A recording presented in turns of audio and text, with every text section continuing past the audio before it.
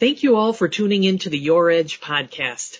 I'm Therese Van Ryn, Senior Director of External Communications at Zebra Technologies. And I thought we could have a conversation today about the challenges and rewards of building teams from the ground up, especially in a tight labor market like the one we're in, where it is becoming harder than ever to recruit and retain talent.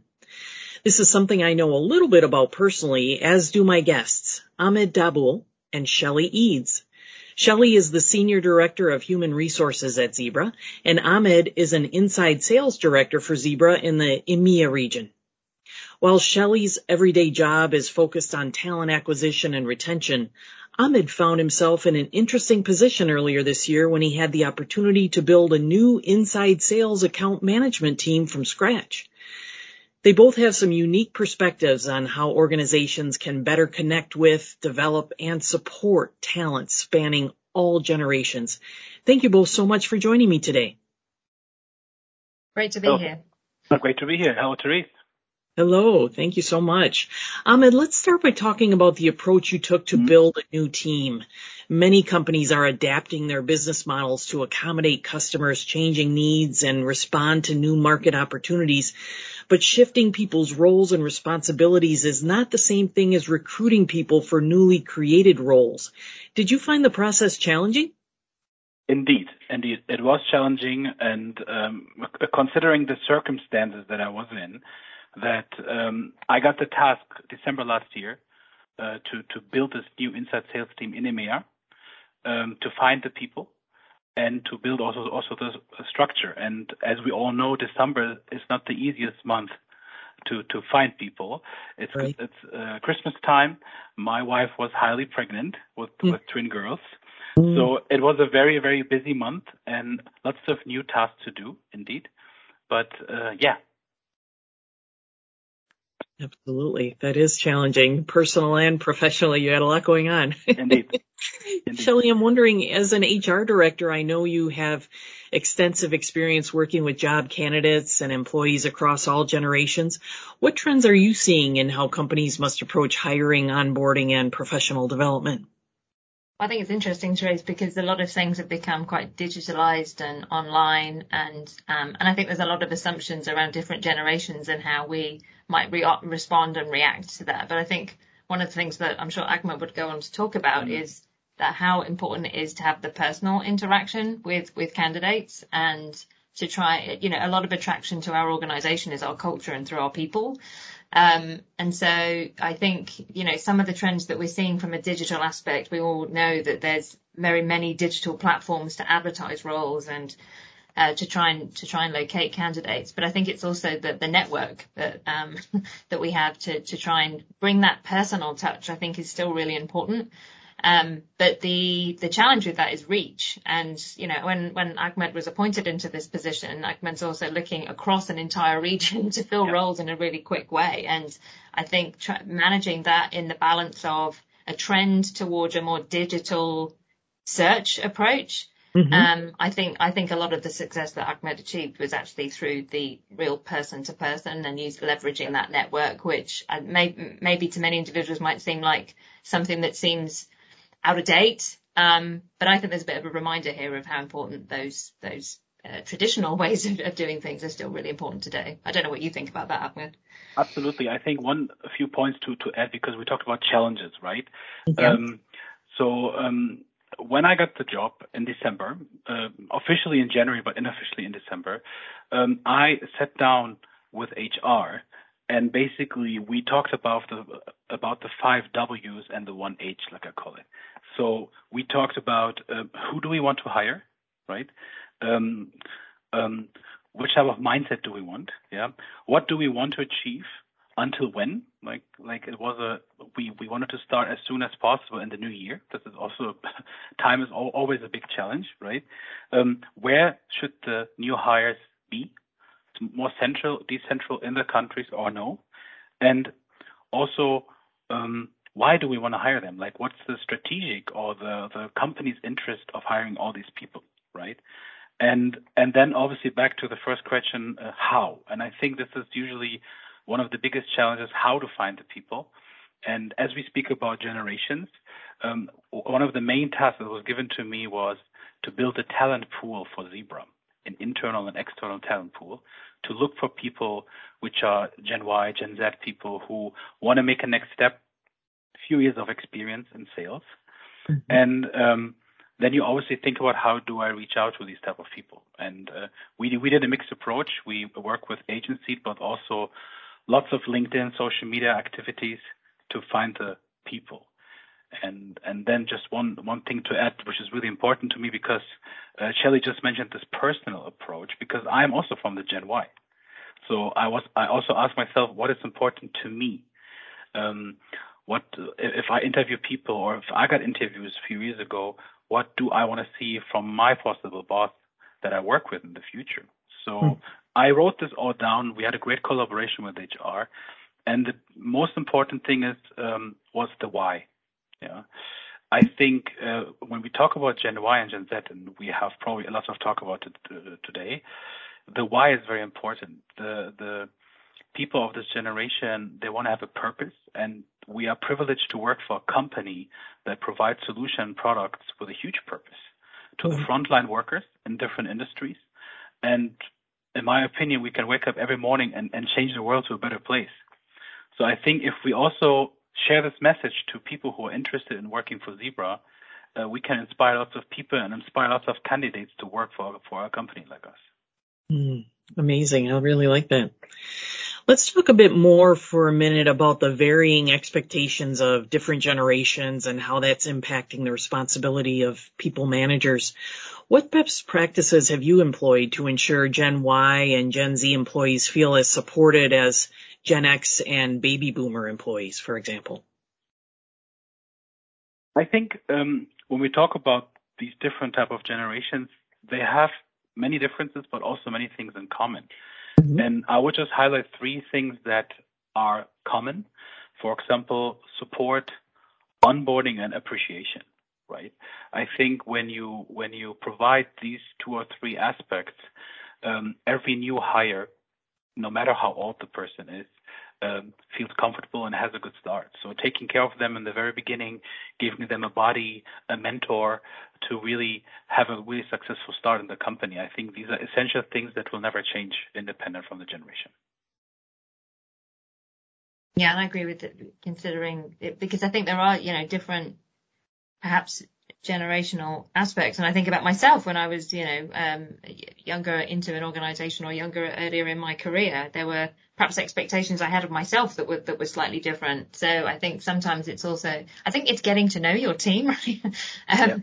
And maybe, having a reference point to there being, a difference that perhaps maybe could carry a label, but I think it's important to get to know those individual expectations. And I think, again, I'm going to do this as the Ahmed Appreciation podcast, but I think, one of the things that Ahmed's done is really trying to get to know the team and what their expectations are. I think it's easy to, sort of, make some assumptions about what they might be. It's easy to make some assumptions that certain generations maybe want to progress a bit quicker. It's easy to make some assumptions that maybe some generations don't. But I think there's a real danger in that. And you reference in your question, Therese, about, balancing, the different expectations of Gen Y, Gen Z, and Gen X and baby boomers. And I think we have to be really conscious about not seeing like we're sort of disenfranchising a certain group, right?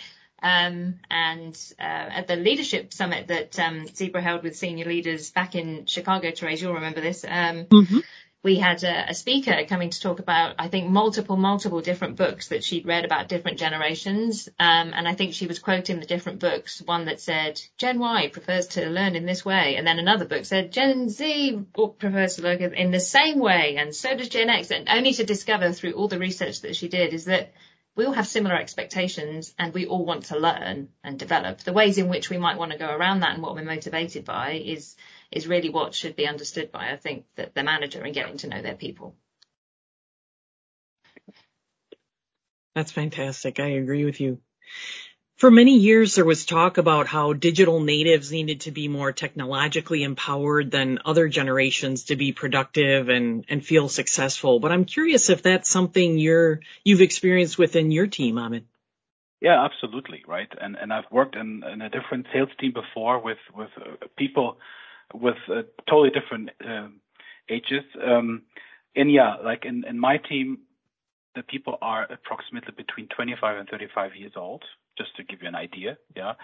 But like, especially for the new hires, I was really impressed how they know how to work with Salesforce and Teams and Zoom. That's totally normal. Everyone has a LinkedIn account. That's also natural nowadays. So they are very active on these type of social media platforms as well. So yeah, like when you hire these type of people, you can expect that they know how to use these type of tools because they do it also privately. But I also think that especially after COVID, the expectation is there for all generations to be open-minded towards virtual and remote type of working, right? And if people try to avoid virtual selling or virtual consulting before COVID, now they can't avoid it anymore. Right. Communication is so important in business and especially in sales. It's also the cornerstone to team collaboration. So have either of you found that you've had to adapt your communication style when trying to attract or manage different generations of workers? Yeah, absolutely. Obviously, this is my first team that I managed now.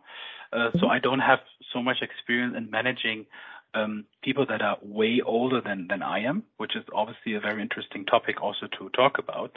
Mm-hmm. But I think one important point is my team is working remote from different countries in the EMEA region. So I have people in Italy, in the UK, in France, in Germany, in the Nordics. So communication is very essential, and we have to use these tools that the company provides to stay in contact and to really also keep the corporate spirit alive, right? When you going back to your last question, if I notice any differences, yes, based on age, because when you are 24 years old, you are in a different type of situation in life than when you are 38 or 45. So I did notice, for example, that people who are a little bit older, have children, they maybe are not willing or don't have the time or the resources to be at 8 p.m. on Teams or like message on WhatsApp, right? Because they have family to take care of. I have also now 2 babies that are almost 9 months old. I noticed a shift in priorities, and this has an impact on communication. How available are the people as well, and how flexible are the people? And I think that's totally fine, right? And when we talk about generations, we also talk about a shift in age, and you are at a totally different situation when you're 25 than 45. That's just how it is. Right. Yeah. What do you think, Shelley? Yeah, I agree. I think about when I started working at 18, which was, only a couple of years ago. And, but I kind of reflect now, when, I'm thinking about me as the individuals that I felt quite, maybe scared's too strong, but I was really concerned about how I showed up with those that not only older than me, but had so much more experience than me, right? And I think about how that got in the way probably of when I first started working. Some will find this hard to believe, but I hardly spoke to anybody when I started working. So from a communication standpoint, I think it's also being aware of your own, I don't know, maybe your own concerns about yourself and maybe doubting yourself because you don't have the same level of experience, or you're concerned because you are in amongst those that are older. And I think that's I'm saying it's a valid concern because I experienced that myself. And I think in terms of communication, I often think about how do I then enable individuals to feel more confident to bring their opinions across. And I think when you do have more experience, I clearly know everything, but you can come across much more assertive if you've got more experience in the company, right? That you've got a longer tenure in the company. It can be a little bit intimidating at times, I think. So I kind of have, as I was preparing for this podcast, I was thinking, with life experience, with a company experience, you build a certain level of confidence. And then when you are working with those newer into the organization and perhaps younger, I think it's sometimes taking a step back and thinking about, remember when you were there, what would have helped you to give that space to contribute, to have an opinion? And maybe sometimes it's just closing your mouth sometimes, but you know what I mean? Maybe giving that opportunity for individuals to bring their opinions and think about different forums in which they feel comfortable to bring that across. And I also think that it's really important also sometimes to go back to the traditional way of communication, right? Like nowadays, I even notice it by myself. I'm texting more with my mother than I talk on the phone sometimes. Right. and we do adapt this private behavior into the professional environment, and we just text on Teams our colleagues and our stakeholders within the company. But I've also learned, and this is what you said, the experience that will become more after a while. Sometimes it's just easier to call someone on Teams, to talk about it in 2 minutes and get the best out of it and just move on, right? So, that's also one thing that I noticed regarding the communication. Yeah, I think that's a really great point as well. I think the other day somebody had not been working for a while, and they said to me, "Does nobody use a phone anymore?" And I think to some extent that probably is a generational, there probably is a generational aspect in there. But I think I just wanted to make sure I use the word connection right. I think for all generations, the connection is so important. And in the way in which we work right now and the remote nature of that, some of these tools that we have are fantastic, but nothing beats talking to somebody. And particularly like, Ahmed's managing an international team, building that connection and relationship can't just exist over digital platforms. So I think that's a really, really important point. And I think also this is one thing that people learn out of COVID, right? That we appreciate certain things way more than we did before. Mm-hmm. And I think talking to people and also seeing the people, again, we took these things for granted, I think, before, and now we appreciate them even more. Mm-hmm. Agreed. And I love the tips you've given. They're not only applicable to managing people who report to you, but oftentimes we're put into projects where we're asked to lead others who may not report to us, right? So using some of these tools that you've discussed can really be helpful in that respect as well. And can I just reinforce, for those that are just thinking about this from listening to this from a recruitment perspective, and again, I said this is the Ahmed appreciation. There were, members of the HR organization that did an amazing job here, and I'm here representing them, having not contributed as much as they did. But I think there's a really important thought about you're the brand of the company. Individuals wanted internally, by the way, and externally to come and join Ahmed's team. And I think there's a real good thought here about how, coming back to that personal approach, how do I build a brand? How do I build a purpose with somebody that gives them a sense that they want to come and work with me, for me, in amongst this group of people? That is in and amongst the brand of Zebra, and is a hugely significant recruitment strategy. I just wanted to make sure I said that. Absolutely. And also one point that I would like to add, that when we talk about recruiting, sales and recruiting are not far away from each other. Mm-hmm. Because when we talk about recruiting, the company is selling itself, and the candidates, they're also selling themselves. So I think this is one of the things that made our team successful, the hiring process and the collaboration with HR. When we talk with candidates from Gen Y, Gen Z, we thought about what do they like what is in their interest, like purpose, for example, or a career perspective, or having QBRs every quarter in a different country, working with international colleagues, different cultures in Europe, right? If we talk about these USPs from a marketing sales perspective and then adapt them in the interview, we can also convince candidates to work for Zebra, right? Mm-hmm. Because you said it initially, the labor market is very challenging. And this is also one of the biggest difference between now and the baby boomers generation. When you look at the numbers, I can speak for Germany now, but I think UK is similar. 30, 40 years ago, the group of the people that were around 30 were a lot. Mm-hmm. And you always had more people than jobs, right? Nowadays, it's like the opposite. You have always more jobs than people. So companies are forced to be more active, to be more viral, and to have also a good marketing and sales approach within the recruiting strategy.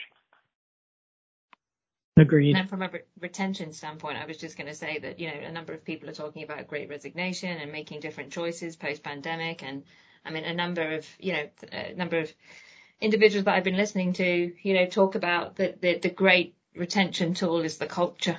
And, staying with an organization that you believe fulfills the purpose. And of course, there's other factors that individuals will consider, and maybe at different stages of life and different decision points make sense in a competitive market, right? But I think, that cultural aspect is a key to retaining and enabling people to flourish in the company. Absolutely. Mm-hmm. Yeah, agree. Well, this has been a great conversation, and as a team leader myself, I found it very relatable. I think it's so important to share our experiences with others and to learn from others' experiences. We all want to build and to be a part of a strong, effective team, so your insights have been extremely helpful. I hope our listeners agree. Thank you both so much for being here. Thank you. Thank you so much. Have a nice day. You too. And thank you to our listeners for tuning in today. I encourage you to visit the Your Edge blog for additional insights from HR and corporate leaders about how to successfully recruit, develop, and retain talent within your organization. You may also find helpful tips on Zebra's LinkedIn, Facebook, Twitter, and Instagram accounts, so please do follow us on these social media channels. I'm Therese Van Ryn, signing off until next time.